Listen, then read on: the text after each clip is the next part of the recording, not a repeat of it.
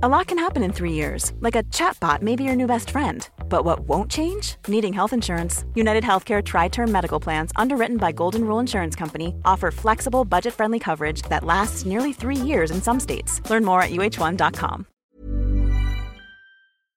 Hello, welcome to Hollywood Crime Scene. This is Rachel Fisher. Hi, this is Desi Jetikin. Hi. Hi. We have a Patreon that you can subscribe to, patreon.com/Hollywood Crime Scene. There'll be a link in the show notes where you can listen to ad-free episodes and bonus episodes. And we have like 300 episodes on Patreon of stuff that is not available on this feed. It's super easy to add to the podcast app of your choice. And you will also get a link to our Discord server, and you can chat with us personally there. So this week, or this past month, we've had a lot of new subscribers, including Caroline, Shannon, Karen, Susie, Glenda, Erica, Suzanne, Sharju, Laura, Kelly, April, Diana, Atticus and Banji, Shannon, Haley, Megan, Brooke, Ryan, Coco, Claire, Drew, Marsh K, Donovan, Alex, Katie, Tristan, Emma, Valentina, Lisa, Ashley, Heather, Aaron, Katie, Elba, J-Mac Dog, sorry, Gerardo. Oh. Rico Suave. I'm sure they've never heard that. I'm sorry. I just love that song. I do too. Sarah, Nicole, Amy, Jamie, Lucille, Peregrine, Marley, Rye, Reagan, Bill, Vicky, Angela. I'll stop there. Thank you so much.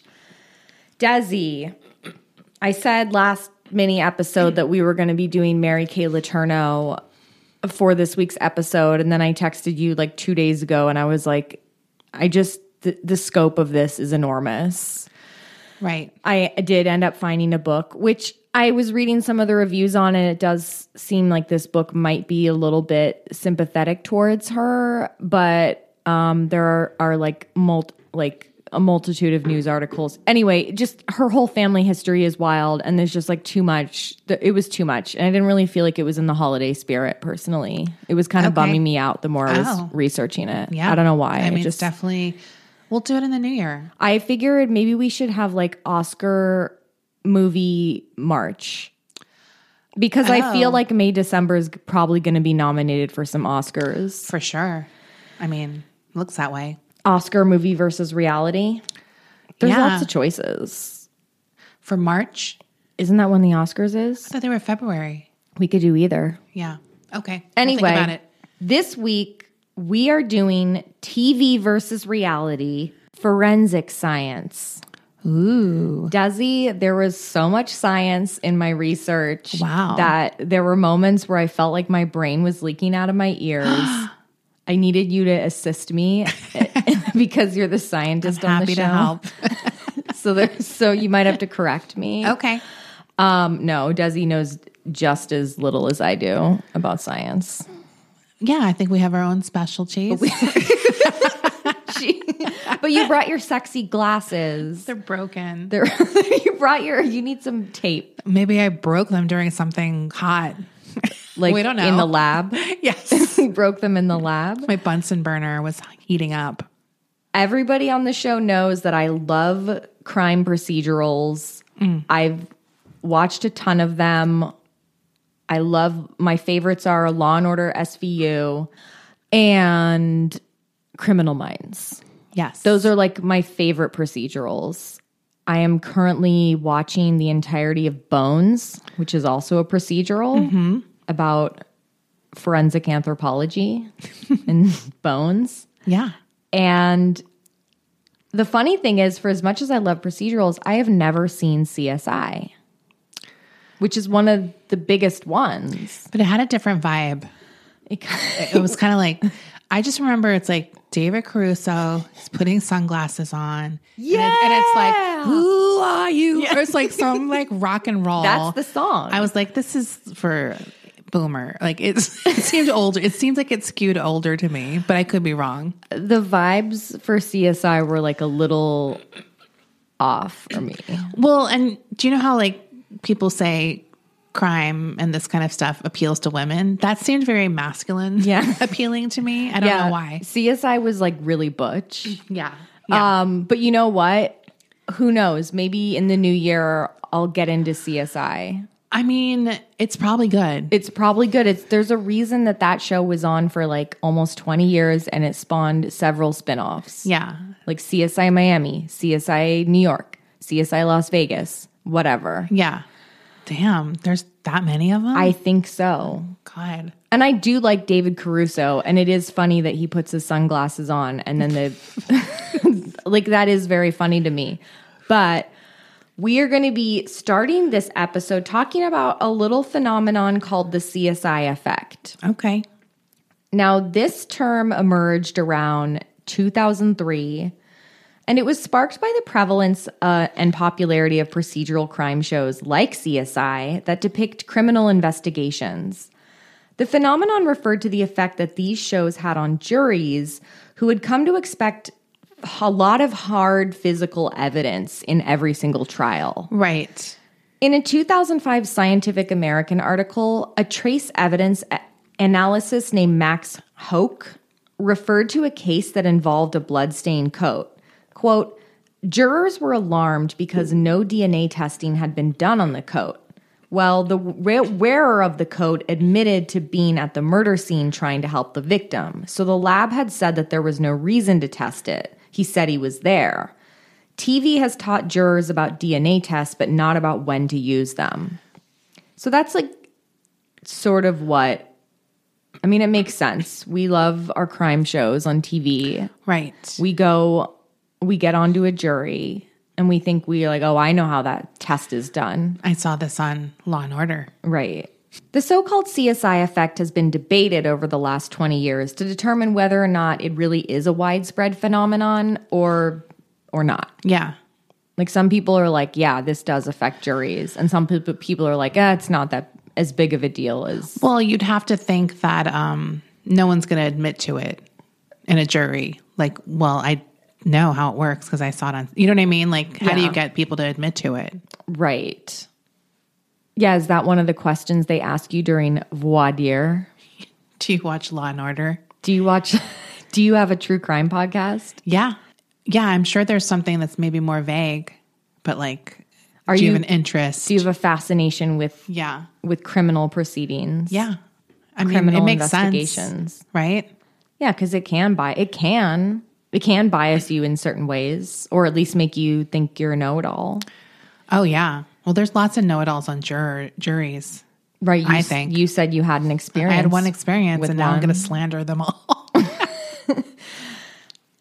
This Scientific American article quotes firearms expert Richard Ernst, who remarked that the popularity of these shows can have an effect on incarcerated criminals as well, saying that some inmates have looked to CSI-like shows to not get caught when they're committing a crime. Oh. When in fact, he says that they wind up leaving behind just different evidence. Interesting. He said, quote, a good example of that is instead of licking an envelope for fear of providing DNA in their saliva, they'll use adhesive tape. Well, they'll probably leave fingerprints on the tape and it'll pick up hairs and fibers from the surroundings. So the more effort you put into trying to evade detection, honestly, the more evidence you leave behind. Dexter knew. He covered everything.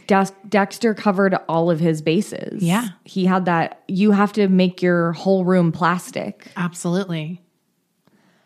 Fans of crime shows, myself included, are very familiar with the different kinds of forensics that can go into solving a case. But just how different is what we see on television versus what happens in reality? Well, Desi, I'm going to tell you. Okay. Starting with DNA testing. We all know the scene. The detective drops a bloody shirt off at the lab, and within minutes, we see the lab techs extract the DNA from the shirt, plug the data into a computer, and before you can say semen, they call the detective and give them the good news. It's a match. Cut to a team of cops busting down the door of a serial killer. Well, does he? Yeah. The reality is a lot less dramatic than that. Well, I'm guessing it takes a little longer. It takes a long time. DNA testing takes a long time. It can take as long as months to yield an answer. The actual test of the sample will take between 24 to 72 hours, but the time that this DNA sample will wait to be tested can take weeks, if not months. Yeah. And then there's analyzing it. Right. There's analyzing what this sample means. Also, like factoring out other things that were picked up in the sample. Like it depends also what kind of sample it is. Is it degraded? Are there other reasons that person's DNA might be there? Exactly. Yeah. A huge reason DNA analysis also will take a long time is because we in this country have a huge backlog of evidence. This is a big problem, especially with rape kits. Yes. Like it's bad. So while DNA evidence has helped solve countless cases and free countless wrongfully convicted people over the last few decades, the analysis of DNA evidence is not infallible. So it's like the evidence itself is like science. Right. But like there still can be human error. In the interpretation of it. And the interpretation of it as well. A famous example of faulty DNA analysis is Amanda Knox, who was convicted in 2007 of murdering her roommate Meredith Kercher in Italy. Amanda's DNA was found on a kitchen knife. That knife turned up scant evidence of Meredith's DNA. The knife was tested several times to confirm that her DNA was on this knife, but that answer only appeared once in all of the tests that they did. Oh, interesting. Like it was never repeated. Yeah. Another horrifying example of DNA analysis gone wrong is the case of Lucas Anderson, who was arrested and charged with murder in 2012 when his DNA was found on the victim's fingernails. But Lucas was innocent. He had been at the hospital the night of the murder. He had a rock-solid alibi. Lucas did spend 5 months in jail before it was able to be determined that an EMT worker who had treated him had also worked at the crime scene the night of the murder. Oh my God. And he transferred Lucas's DNA to this crime scene and onto the victim. So he didn't even have a connection to the victim at all. Not at all. Yeah. You said he was at the hospital the night of the murder. Lucas was at the hospital the night of the murder. So he got treated by that person, EMT. and then that person went to the next scene, which was a murder. Yeah. Oh my God. And That's scary. Isn't that scary? Yeah, because that can happen to anybody. It could happen to anyone. Another instance of this was in Europe when this like little old lady who worked at a Q-tip factory was arrested because her DNA was found at like 6 different crime scenes. But it turned out that her DNA was on the Q-tips that cops used to test DNA. Oh my God. Because she worked at a Q-tip factory. That's wild. That's crazy. Did she touch all the Q-tips? That's a good point. I was also thinking the EMT didn't wash his hands in between clients. Like, I guess it gets under their nails somehow. Maybe it doesn't get out. You think you want to scrub? I think you'd scrub in between patients because people could have open wounds and like they could get serious infections, right? Yeah, I wonder what went down with these EMT workers who fought, because it was like a couple of them that were helping this guy in the hospital. Well, maybe they were so deep down embedded in their nails, like even when they washed it, it didn't get out. Yeah, and they were probably really stressed. Like it was probably like a really busy night. Yeah, we don't know, but but that's crazy. But that's super scary to me. The reality is, your DNA can wind up all sorts of places. Yikes! It really can. But crime shows on TV will have you thinking that it's only the murderer's DNA that manages to stick around at a crime scene. Right. And it's always like, well, why is your DNA here? Right. Do you know what I mean? Like, right. Can't fake that. DNA evidence isn't the only evidence that gets analyzed at a lightning fast pace on TV shows. Toxicology reports also take longer than is portrayed on screen. Those take forever. I mean, we know that from if somebody famous dies, the toxicology report usually comes out like weeks later. Right. They're always like inconclusive until we get toxicology. And then it can be weeks and weeks. Yeah. But on TV, it's much like the DNA test where it's like an hour later. Is this always just a backlog thing? Or does it actually take long? Do you know what I mean? Like, well, the DNA testing, like the actual test, if they have like a good sample, like a really good sample, it's like between 24 hours and 72 hours. I'm not sure exactly how long the toxicology takes, but the thing about toxicology tests is they have to test for a lot of different things. Right. A toxicology report, of course, is where you find and measure drugs and alcohol and other toxins in the body. Forensic pathologist Dr. Judy Melinek says that tox screens can take, here we go. I wrote it down. It can take a minimum of 2 weeks to process. And that's like you said, they're not just like, it's not a one for all. They have to actually test for cocaine, for whatever, alcohol. Like each one is individual. Yeah. And I've heard of cases where someone was poisoned by something like really out there. And it's like, well, of course we didn't test for that. Right. And we've at least heard cases about things like that. They didn't know what it was because they weren't specifically testing for that poison or whatever. Exactly. Fingerprint analysis, as portrayed on TV, usually involves uploading an image of the fingerprints into a magic computer and it's spitting out an exact match from a criminal database. The reality is that the results include several different potential matches, and then it requires a person who is specially trained to manually analyze the prints to compare. Yeah. So it's not just like lock, like when it goes on the screen, beep, yes, that's it. It's not that where it just like flashes the profile and like all the stats of the guy who did it. Yeah. It's like, it's possibly these 10 different fingerprints. And that's if they're in the database. Yeah. If they're even in the database. Yeah. So then there needs to be like a specially trained fingerprint person to like look through each fingerprint and compare. Yeah. A lot of the technology on crime shows is super advanced, not realistic to what most investigators are working with.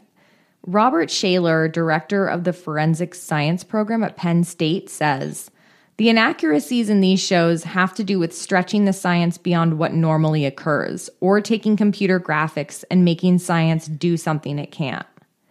One of the most famous and absurd tropes on crime shows is the enhance function on the computer. That takes a blurry still from surveillance footage and makes it in high def. You know what I'm talking about. It is so convenient, though, when they like pull it forward and sharpen it. I'm just saying that would be a good invention.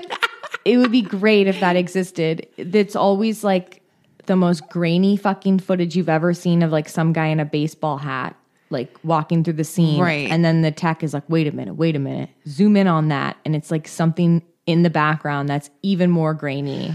Right. And all of us have at some point in our lives tried to zoom in on something that gets worse the larger we make it. Yeah.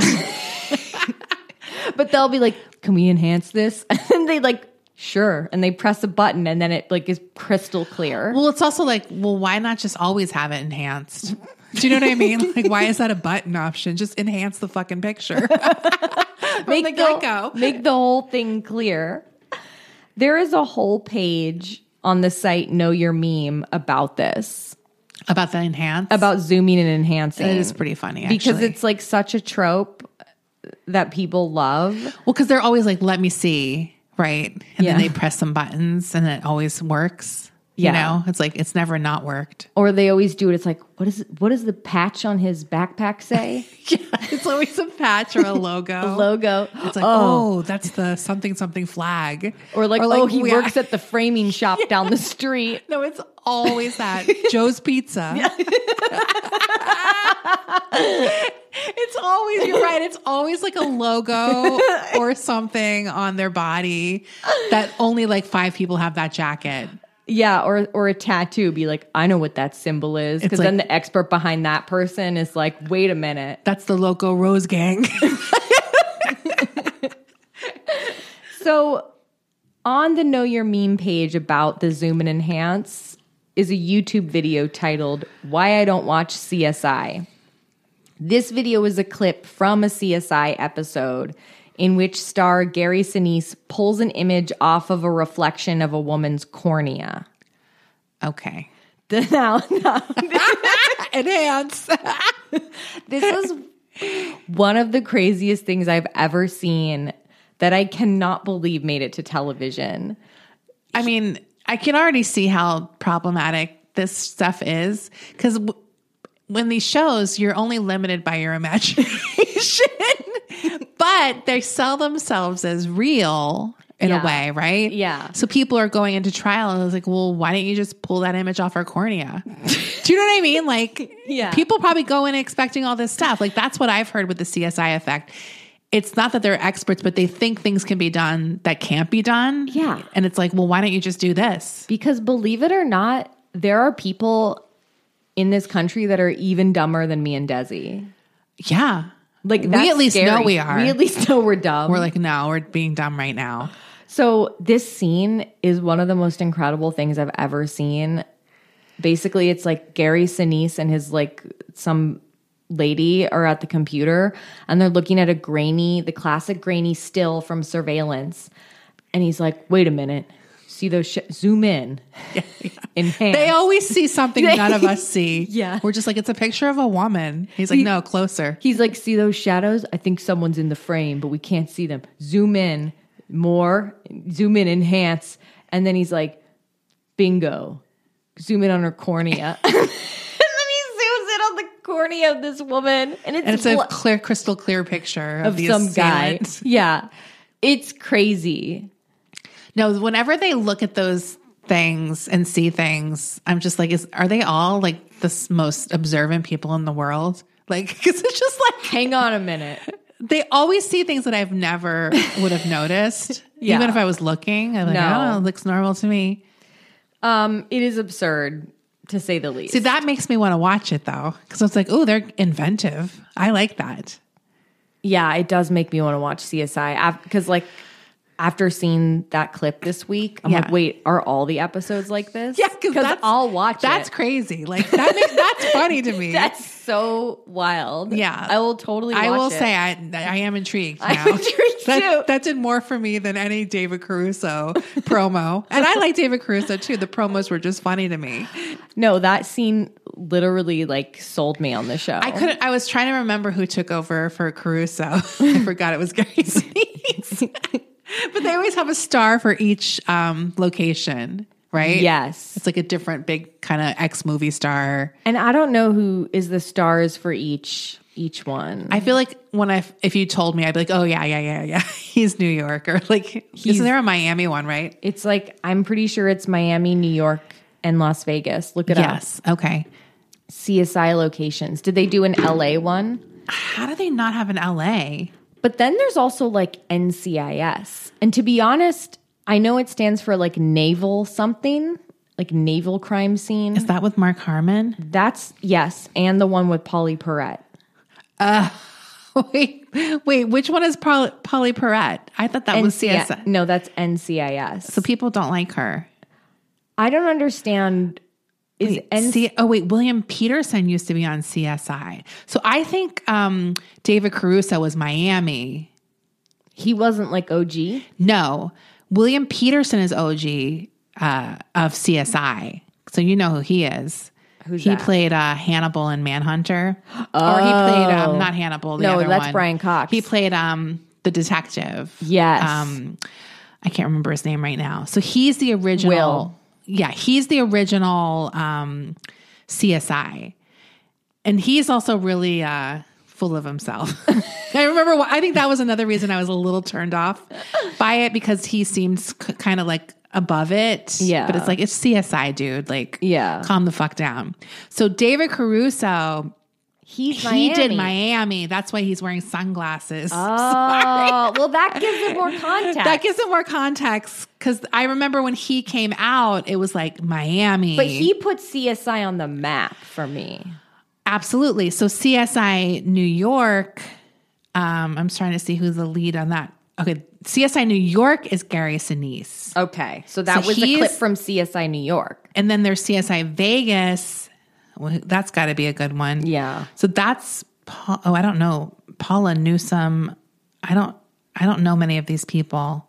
It looks like some of the people from the regular CSI and other people I don't know. They got transferred. There's also CSI Cyber. Ooh. Now that looks good, and that one stars Patricia Arquette and James Vanderbeek. What? And Peter McNichol. What? Who I know we both love. Ted Danson. Wait, this sounds amazing. Wait. Patricia Arquette and James Vanderbeek? Come on. That's crazy. This is from 2016. So this was only 2 seasons. That sounds fun.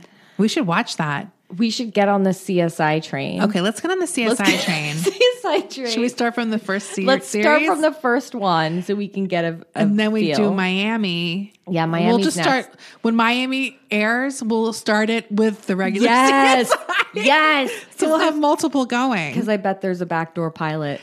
Oh yeah. See, I know some of these names. Georgia Fox. Remember, I always see her name around. Lawrence Fishburne is in it. Elizabeth Shue is in CSI at some point. Damn, 15 seasons? This is a lot. That's right, William Peterson. Okay, now it's all coming back to me. It is a little more male or masculine. Yeah, it doesn't seeming. have the female gaze like Law and Order SVU No.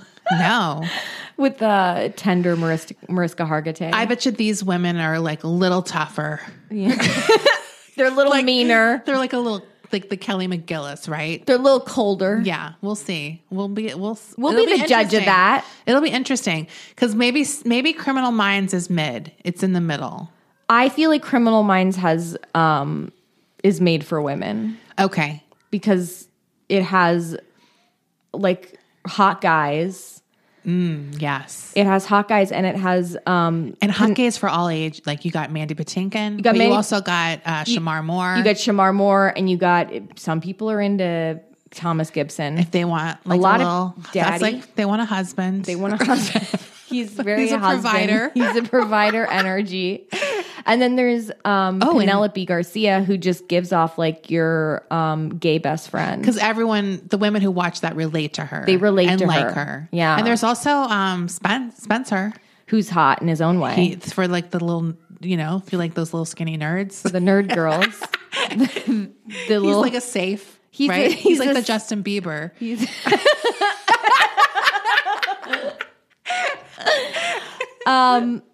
I absolutely We were analyzing. you know what? I think we're right though.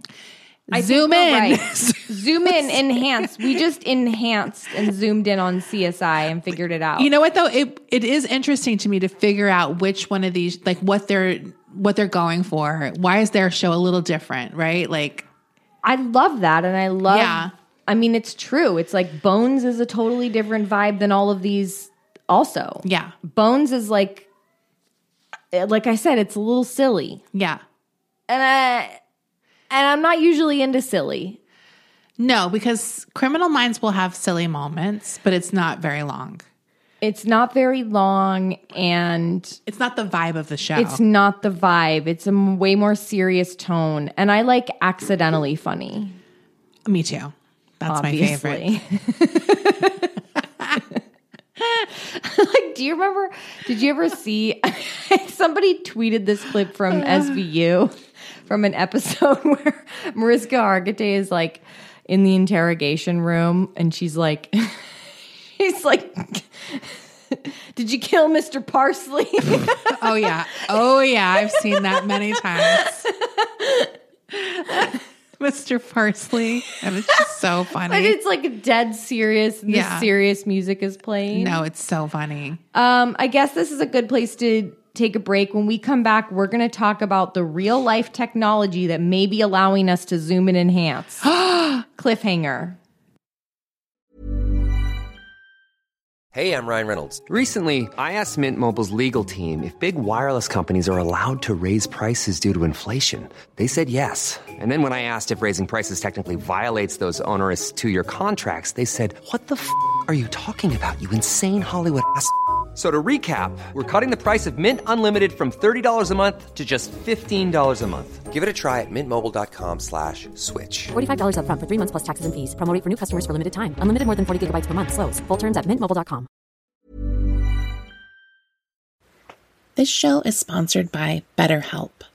I have had a really stressful year with work and family stuff, and I know I'm not alone when I say I tend to push that stress down in order to get what I need done, and that only makes things worse. We all carry around different stressors, big and small. When we keep them bottled up, it can start to affect us negatively. Therapy is a safe space to get things off your chest and to figure out how to work through whatever's weighing you down. In the past, therapy has helped me navigate many situations, from helping me to set boundaries to just becoming the best version of myself. If you are thinking of starting therapy, give BetterHelp a try. I love that it's entirely online, so it's convenient, flexible, and suited to your schedule. You just fill out a brief questionnaire to get matched with a licensed therapist, and you can switch therapists anytime for no additional charge. Get it off your chest with BetterHelp. Visit betterhelp.com/HCS today to get 10% off your first month. That's BetterHelp, HELP.com/HCS. I'm the queen of starting a free trial offer and forgetting to cancel it, oftentimes being charged for months for something I'm not even using. If I asked you how many subscriptions you have, would you be able to list all of them and how much you're paying? If you would have asked me this question before I started using Rocket Money, I would have said yes, but let me tell you, I would have been so wrong. I can't believe how many I had and all the money I was wasting. With Rocket Money, I can see all of my subscriptions in one place, and if I see something I don't want, I can cancel it with a tap. I never have to get on the phone with customer service. They'll even try to get you a refund for the last couple of months of wasted money and negotiate to lower your bills for you by up to 20%. All you have to do is take a picture of your bill, and Rocket Money takes care of the rest. Rocket Money is a personal finance app that finds and cancels your unwanted subscriptions, monitors your spending, and helps lower your bills. Rocket Money has over 5 million users and has helped save its members an average of $720 a year, with over 500 million in canceled subscriptions. It's definitely saved me money, and now I can use that money to waste on things I do want. So stop wasting money on things you don't use. Cancel your unwanted subscriptions by going to rocketmoney.com/Hollywood Crime Scene. That's rocketmoney.com/Hollywood Crime Scene.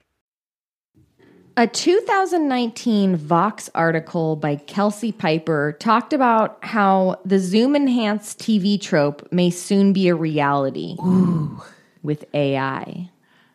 So, yeah, I know, it's not... Boo.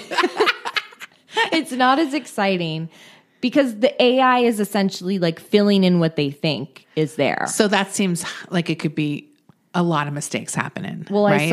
I saw like... On the Vox article, they had like all these examples of like a blurry photo of someone's face, and then the AI made like their nose on their fucking forehead. Oh my God. Or whatever. Yeah. Like, I mean, some of it was like, okay, you could might be able to like pick someone out. Like it might be helpful. Right. But this technology needs to improve. The Vox piece says, quote, in a new paper recently accepted to a machine learning conference called Progressive Face Super Resolution via Attention to Facial Landmark by researchers at the Korea Advanced Institute of Science and Technology, detailed faces are reconstructed like from all these blurry images. Right. So a year earlier in 2018, students at Duke University used AI to sharpen blurry images. On duketoday.edu, they said the technology is called super resolution imaging. After working on their methods for just over 2 months last spring, the Duke data science team was one of the top-ranked teams in the NTRE 2018 Super Resolution Challenge, held last year in June in conjunction with the Conference on Computer Vision and Pattern Recognition in Salt Lake City, Utah.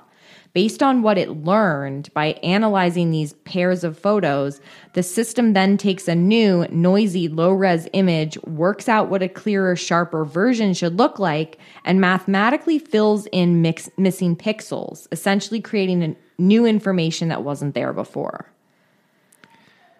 Now, I saw these images, and they were kind of like stock images of like a flower, a guy climbing a mountain, a bumblebee, whatever. And it was like, you could tell what the image was kind of in the blurry photo.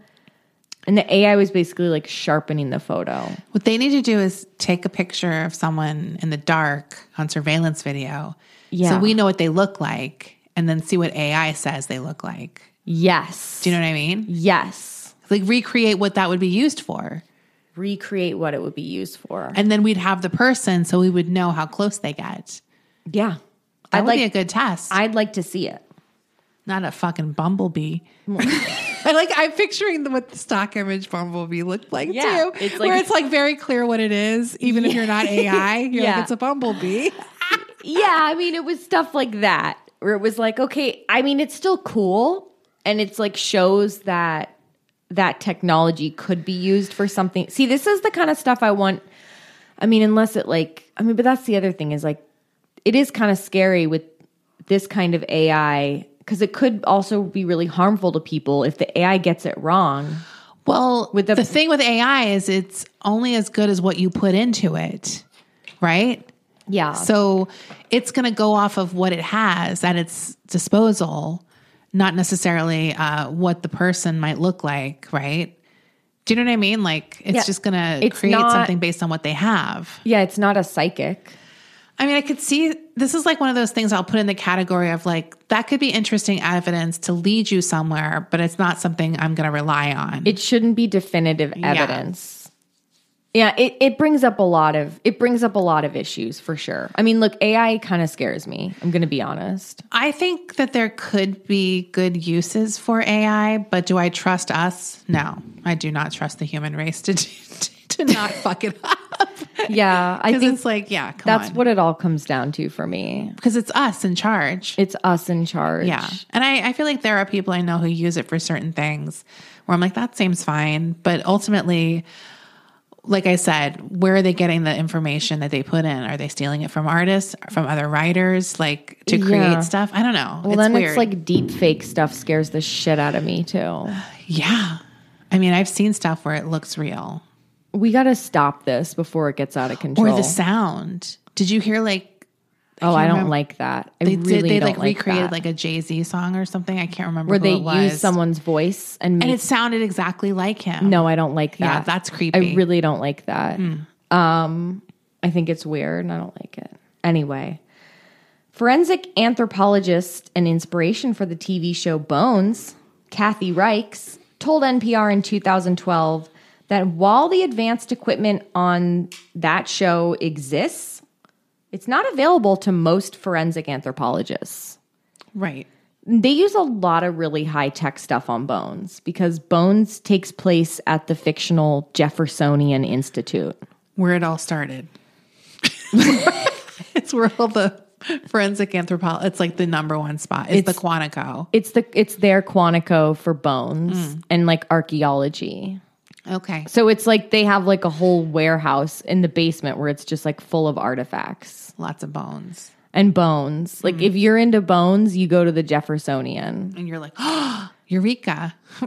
Yeah, you're like, look jackpot. Look at that ulna. Yeah. Wow. You picture this guy picking it up and just being like, oh, an ulna. This is a rare. I can't even be nerdy enough. So yes, this technology exists, but it's like if you're at like a prestigious institute using it. Right. Not every little police department in the country is accessing it. Yeah. Glowing blood. We've all seen it. You mean luminol? Yeah. Okay. Well, I was like, I haven't seen glowing blood. We've all seen it. The investigator pulls out a black light and suddenly the room is filled with splotches of blue neon. That's not true. I love that. It is. You were right about the luminol. Okay. It's not the black light that makes the blood glow. It's the luminol. Right. But sometimes you just see them pull out a light. I see. You got to spray shit on that first. Yeah. So blood will only glow if luminol is sprayed on the area first. Underneath the UV light, blood actually appears black. Okay. So if you just have the light, it'll be like a dark stain. A dark stain. The U.S. Department of Justice website notes that not many investigators are even trained to work with luminol because it's a hazardous chemical and must be safely prepared in a lab. Luminol won't necessarily reveal a substance is definitively blood either, because sometimes it's like bleach. Or semen. Or cum. Well, if you're going to be scientific about it, yes. If there is like some kind of like bodily fluid or bleach. But seeing black stains everywhere is probably just as good to test, right? As opposed to seeing neon blue? I mean, not for TV's sake, you want to see neon. I'm just saying if they put the black off and see some dark black stains, that might be helpful. Well, here's the context of how, like, and when luminol is generally used. A How Stuff Works article about luminol says that this kind of testing can be used as a single step in an investigation. For example, it can reveal a trace amount of blood somewhere that will then lead to a bigger amount of blood being found, such as underneath a carpet. Right, because they've cleaned up the blood on top. And the neon is enough, even a speck will glow. So you see it, right? So that's why you want it to be neon as opposed to like just a black smudge, because that could be, it might be anything. But and then we've all seen them when they pull the carpet up, and then the under carpet is a huge red stain, and they're like, "Wow, bingo, yeah, bingo, yeah." They got or 'em. Sometimes when they flip the mattress over, I know, it's kind of like, what were you thinking? You just get rid of that mattress. If you're going to have a huge blood stain on the bottom of don't flip it. That blood stain on the undercarpet pad is always so fucking funny because it's so predictable, right? We've all seen, rip up the carpet, rip up the carpet, and they just start tearing at it, and it's huge. Yeah. And there's usually some nice hardwood floors under there. They shouldn't even have that carpet Why down. was the carpet solved all their problems? The jobs of investigators on TV are also often wildly exaggerated. On TV, an investigator will saunter into a crime scene and just start picking up and looking at shit. Yeah. But in reality, the crime scene must first be secured. Only certain people are allowed onto the scene. You can't just have the whole team picking up family photos. Picking up in their low-cut blouses and heels, coming in, stirring shit up. Also, a warrant has to be provided by a judge. Even in a crime scene? If anybody other than the victim lives there. Oh. So you got to like go through the district attorney who has to go through the judge. Wow. I didn't realize that you had to do that for a crime scene. If other people live there. Damn. Yeah. That's crazy. So, yeah. I mean, look, that's what it said. Okay. That's what it said. I mean, I have no idea. I just never even thought of it. I mean, it just has to be like it's probably very easily obtained. Of course. It's not like it's difficult to obtain this more, but they just, what I mean is like certain protocols, like there is a bunch of little steps in place before everyone goes in. Yeah. I mean, obviously they take precautions to make sure that the crime scene is secured first. Right. So it's one of those things where we don't want to watch that.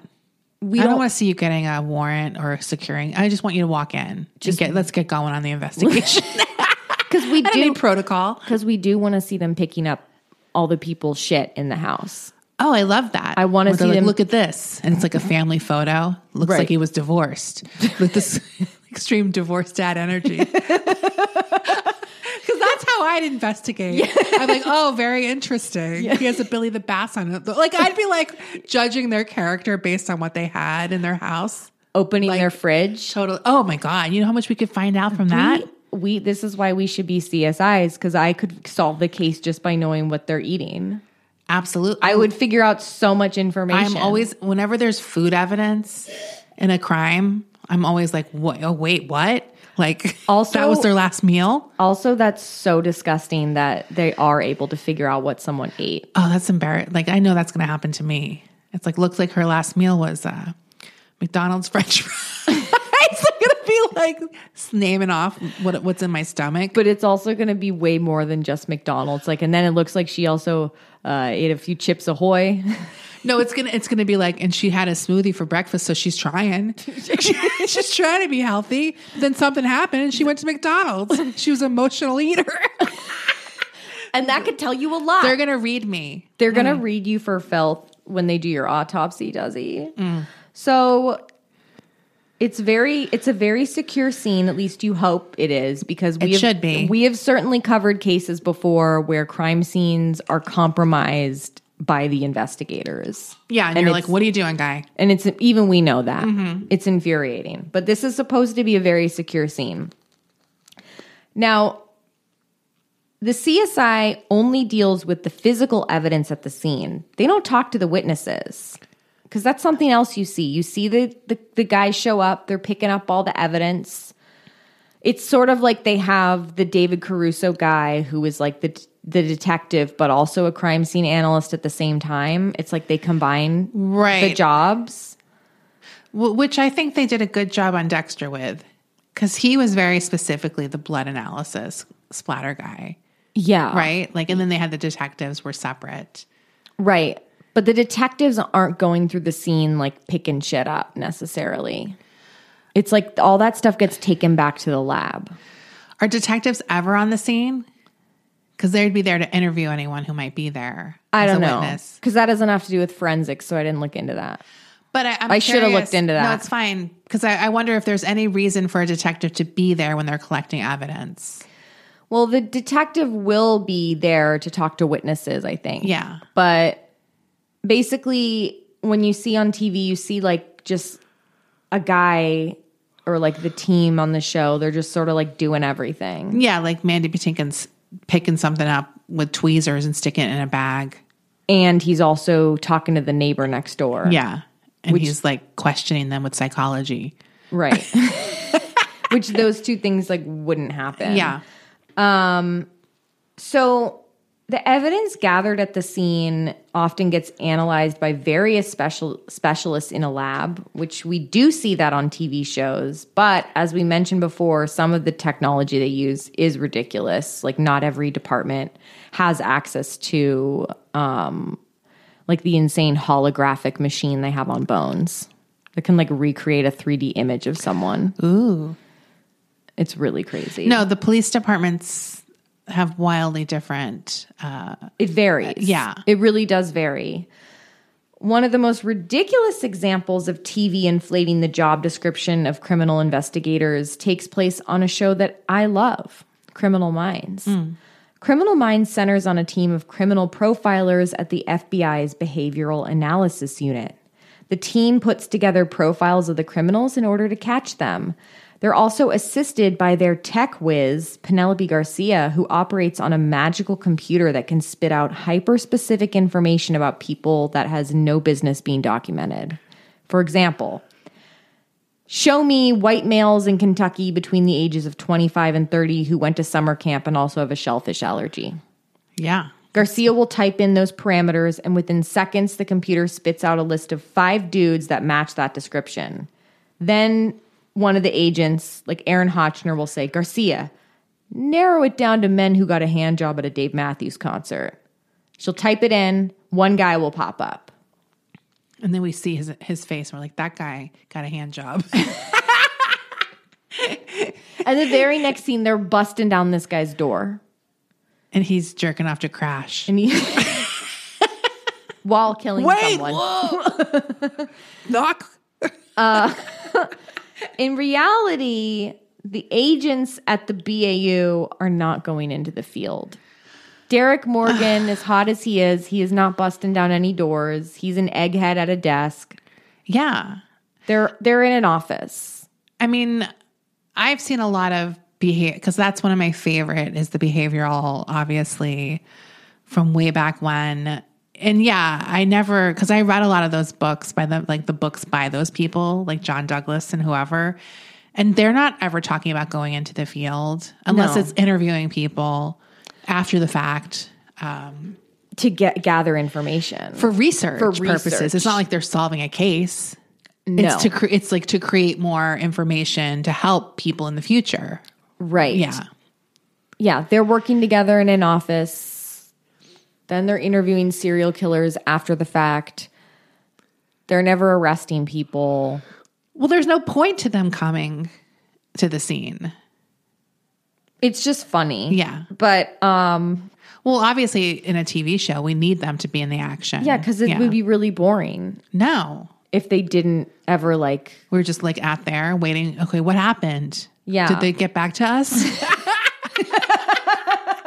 Did they solve it? We sent them the profile. Right. Did they get it? Did they like it? Wait, refresh your email again. Keep refreshing. Because we'd have to always be wondering what they thought. Did, Yeah. did it help? Did they like it? No. 'Cause what if, Like that's how we would be. Did they like our profile? I really like the part where I added this. Like that little detail is pretty funny. yeah. I know I'd constantly be wanting their feedback. And then if like I didn't hear back, I'd be like, they're mad at me. Yeah. Did you guys like the part I said? Did you guys like where I said that? That was for me. That just made me laugh.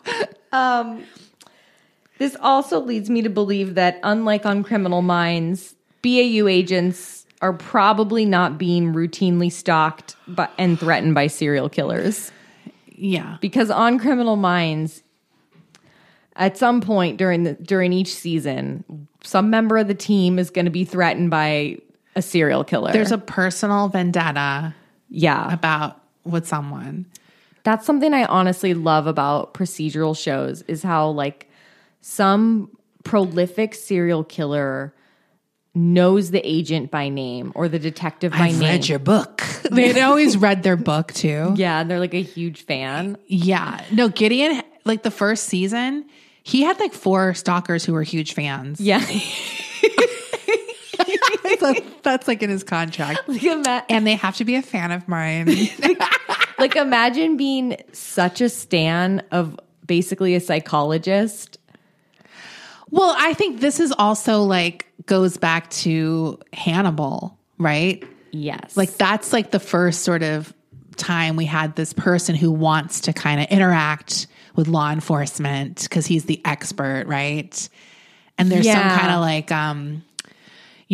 macho kind of like whatever dick measuring contests between them. I mean, there might be other instances of that between criminal and cop or whatever, in media. investigator. Yeah, where they're like kind of, but in the end they have to work together. Like, because that's happened in Criminal Minds too, where it was like the enemy, but he's the only person who would know how this bomb works.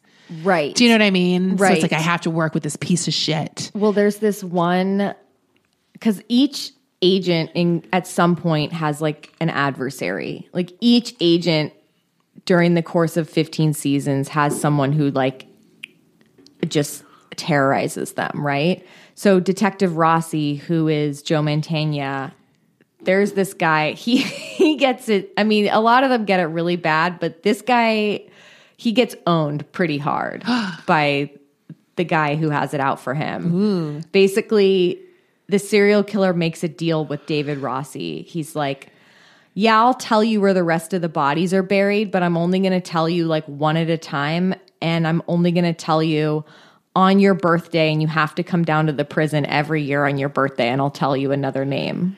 And you have to remove one more piece of clothing. It's like a strip poker. Oh God! But he makes him come down to the prison on his birthday. Oh my God! That's so mean. And he does it every year That's like a big episode. because he needs to get justice for this family. Of course. He does it every fucking year. And he hates it, but he does it for the family. Yeah. Remember that episode, season 1, where I was like, this was a very emotional episode? Oh, Ride the Lightning or whatever. That one was good. That was a great But that was episode. very similar, where they had to like play the game of the killer to get what they needed. Yes. Yeah. But it was like so sad. So yeah, they're not in the mix like that in real life. But the BAU is real. Is it called the BAU? It is. Oh. There are actually 5 different branches of the BAU. Oh. So there is Behavioral Analysis Unit 1, Counterterrorism, Arson, and Bombing Matters. Ooh. Number 2, Threats, Cybercrime, and Public Corruption. Number 3, Crimes Against Children. Number 4, Crimes Against Adults, VICAP. Number 5, Research, Strategy, and Instruction. So that seems like the boring one. Those are the paper pushers. Like, imagine if you get assigned to that one. You're like, oh, you don't think I'm badass? No. You think I can just be like, actually, our analysis shows that this is the procedure that is the most effective. Like, Right. It's like that kind of stuff. Yeah. Here's the rules. Those are the I came up with some rules. These are the hall monitors Yeah. of the BAU. No one wants that. So as we discussed, actually we didn't discuss, but we'll discuss it right now. Okay. One of my favorite things about shows like Criminal Minds, Law and Order SVU, is sort of the remarkable and sometimes seemingly unbelievable ways that these crimes are solved. Yeah. Where it seems like a by chance piece of evidence or a scientific feat that is beyond my comprehension because I'm not good at science. Yeah. So I found some remarkable ways that real life crimes have been solved Ooh. that we're going to go through. The Soham murders in the UK is a famous example of some pretty interesting science helping to solve this case. Just a tiny bit of background, 10-year-olds Holly Wells and Jessica Chapman went missing in August of 2002. Their bodies were discovered 13 days later in a ditch 10 miles from their homes. The murderer was later determined to be Ian Huntley. This case was actually helped solved in part by plants. Ooh. Dr. Patricia Wiltshire, a forensic ecologist, discovered a path of flattened nettles near the bodies that indicated where the bodies had been carried from. Based on the regrowth of new nettle shoots in this path, she was able to determine when the bodies were dumped. Ooh. She saw these little baby shoots and was like, these are 13 days old. Yeah. I'm a nettles expert. I looked at their nettles. I'm So sorry. British. According to the Age newspaper, quote, she also noted more than 60 shrubs, trees, wildflowers, and herbs and gathered pollen and spore samples. Their unique configuration showed that Huntley had put down a petrol container before pouring the fuel over the bodies and setting them on fire. Minute botanic particles on his shoes and in his car also linked him to the rubble and chalk track. Another expert told the court that the chalk was from a local seam 97 million years old, give or take 500,000 years. It matched debris on a suspension arm of Huntley's car. Okay. But this woman has got to be the basis for a British crime drama where she's like an old lady who's a gardener, but she's also like A doctor. a forensic Ecologist. where she's also, that's her expertise. And she always is making tea. Yes. And she's in her garden and she gets called. She's like, okay, I'll be right there. I would The love Nettles. this show. Yeah. The Nettles. The Nettle Chronicles. Wait, copyright, don't steal it. And it's going to be a BBC show even though we're American. I wouldn't even be surprised if it exists. It should exist. Wait, isn't there, I feel like I have seen a show where it was like an older woman and she was Murder, She Wrote? No, it was British. Oh. But I do like the idea of having like a plant angle Yes, it's very, where plants solve the crime. yeah, I like that too. Here's another example of a time. You're going to love this one. In 2013, David Hilder's own cat helped him get convicted of manslaughter. Look, the cat had to do what it had to do. Hilder got into an argument with his friend David Guy and ended up stabbing him in the chest and killing him. He then dismembered him and dumped the body parts in various locations. Cat hair from Hilder's cat named Tinker was discovered on a curtain which had been used to wrap the victim's torso. That's crazy. This guy's own cat. Should have not fed him Fancy Feast. He wanted that. He wanted fancier- He wanted fancier feast. He wanted fancier feast. Yeah.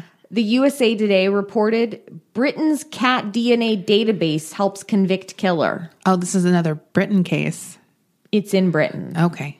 They said a newly created DNA database of British cats helped convict a killer, a British university said Wednesday, illustrating how even pets' genetic material can be a boon to forensic scientists.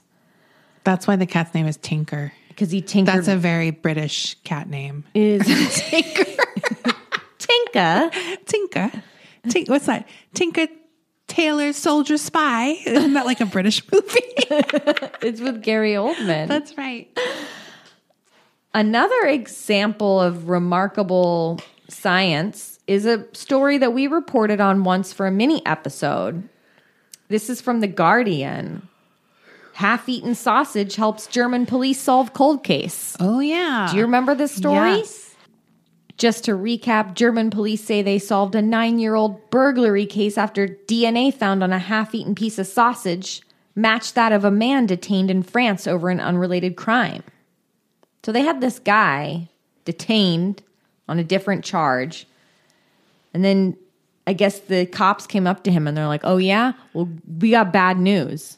Your DNA was found on a sausage in a different crime. Because this guy robbed someone and ate half of a sausage while he was robbing them, right? Yeah. Police in the western town of Schwelm said on Thursday the sausage belonged to the victim. And the suspect, a 30-year-old Albanian citizen, appeared to have helped himself to a bite during the break-in in Gelvesburg in March 2012. I like that he just didn't eat the sausage. He took a bite. That's ruder. It was like just a little bite. Like, why? Because he didn't finish it. Was it not good? It says it was not clear what type of sausage. Thank you. Known in Germany as Wurst, the burglar had nibbled, though police said it was a hard variety. So like a salami? That's a salami. Who wrote this article? I do like that where they're going. They are asking the right questions. They are. They're trying to figure out, but I would have appreciated a picture of the sausage. I really see. This is why I could never be an investigator because I'm like, okay, but you got to tell me. I say stop. Stop. Tell me exactly what it tasted like. Why did you just take a bite? Was it bad? Was it undercooked? Did you not like the sausage? Like, why don't you just eat the whole thing? I need to know. No, don't worry about your confession. Tell me about the sausage. Yeah, we get in so much trouble. And our final weird piece of evidence is crazy. This story is very sad, but it has one of the most bizarre pieces of evidence I've ever heard of at a scene. 20-year-old Christina Sanobain was found brutally murdered in her Cedar Rapids home on September 4th, 2000. But one of the strangest pieces of evidence left at the scene was a hamburger bun with a toe print on it. What? They were able to lift a print from a hamburger bun. Someone stepped on a hamburger bun. That must have had some grease on it or something, right? Oh, yeah. Because there must have been something for the print to kind of latch onto. I don't know how they did this scientifically. Or was it in the ketchup? They just said it was on a hamburger bun. Maybe it was. They didn't see. These are the questions we need to know. No, because I'm curious what got the print, right? Like, yeah, was it just the dry bun or was there ketchup? Okay, this is interesting. It was. They arrested this guy. They convicted this guy. Because how did they even think to test the bun for a toe print? Do you know what I mean? Like, did it look like it had a print on it? It looked so toe-like. They're like, that's a toe print. Some guy stepped on this bun. Right. Like, it's not a shoe print, which I could see. Maybe you see the bun got stepped on. Yeah. And it had like a black it was shoe just print. One toe. But that is so crazy. Could you imagine stepping on a hamburger bun during the commission of a crime? No. Maybe you don't even notice you're in such a state. Why was he barefoot? That's disturbing. Why did he have no shoes on? Was it his hamburger? Whose hamburger was it? People are like, ladies, there was a murder that happened here. Can you stop asking about the hamburger bun? I'm telling you, this is a famous case because I Googled it and there were like so many fucking people on Reddit who were like, what's your favorite episode of Forensic Files? Definitely the one where the guy stepped on the hamburger bun. I'm shocked I don't remember this because I was like huge Forensic Files girl back in the day. Yeah. That was like my show. I loved that one. And like, I can't remember what it's called, like Murder Farm. What? Do you know where the one where they're like let dead bodies rot everywhere so they can like investigate? Those are real. I know. This was a real show. When you learn about decomposition, you go to these murder farms. They exist. Yeah. It's literally fields of rotting bodies. At different levels. It's and crazy. You see the effect of like bugs and maggots. Bugs. Oh my God, man. That show was so gross. I never was watched obsessed. It. But yeah, Forensic Files. That's a good one. When I first watched that, I was like, I'm so smart. I watched Forensic Files. You know me, I just love my science. Can I tell you my favorite thing about Forensic Files? And I really hope you remember this. Do you remember what the narrator sounds like? I mean, vaguely. The narrator of Forensic Files always does this thing where he's like talking pretty normally throughout like the whole episode. But then as the episode's like wrapping up at the end, he starts talking like really urgently as he's like recapping what happened. But then the woman came. She's just like, yes, I know exactly what you're talking about. But he kind of also sounds like he's on the verge of coming. Like,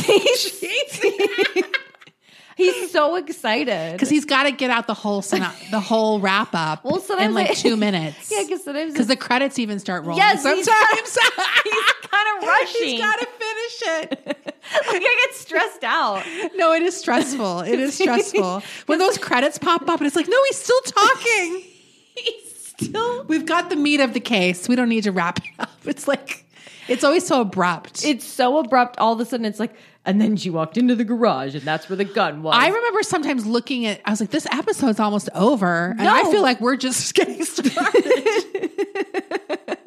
The wrap up was so abrupt. But his voice, God. Something happens to his voice. Like I know exactly what you're talking about. It stressed me out. It's so really much. Stressful. No, my favorite narrator was City Confidential, Paul Winfield, because he's like, in this town. he had like this really like storyteller, like, because you'd always get like a little narration about what the town was like. You know, it was always like, you know, everybody knows their neighbor here. Nothing has happened. It's just like that whole like ramble where you get the whole town history. Yeah. I love that show. He's like a Keith Morrison. Yeah. I was such an A&E girl. I liked my Bill Curtis, all of his shows I watched. A&E had some bangers. That was like the big true crime channel for a while. It really was. Back in the day. It really was. I mean, Forensic Files, that was an A&E. That might have been like the Learning Channel or something. History. I can't remember. It was channel like 55. Like that was my memory. Yeah. It was like up there. A&E was more like 21. I know I've talked about this before, but I just want to reiterate because it's been a few years since I talked about this show, but I don't remember what channel. It's on one of those channels. Maybe it's something, but it's called I Almost Got Away With It. Oh, yeah. And the reenactments are the best in the biz. Best in the biz. That's my favorite show title ever. I almost got away with it. It's like I almost, in parentheses, got away with it. That's what it is. Oh, my God. Why? It's such a good show. There's a lot of good crime shows, but I'll always have a special affection for the early ones. Yeah. Because they were like higher quality. Yeah. Like Forensic Files, you mean? I just feel like now it's like you could find a real banger, like Evil Lives Here. Right. But sometimes it's just like, it's like my neighbor's evil, my daughter's evil. There's like a different version. It's like when daughters kill, when sons kill, when grandchildren kill. It's like the same version of a show, but they're trying to make it specific in some way, and they're really put together very fast. They've gotten so hyper specific now, and that's I mean, yeah.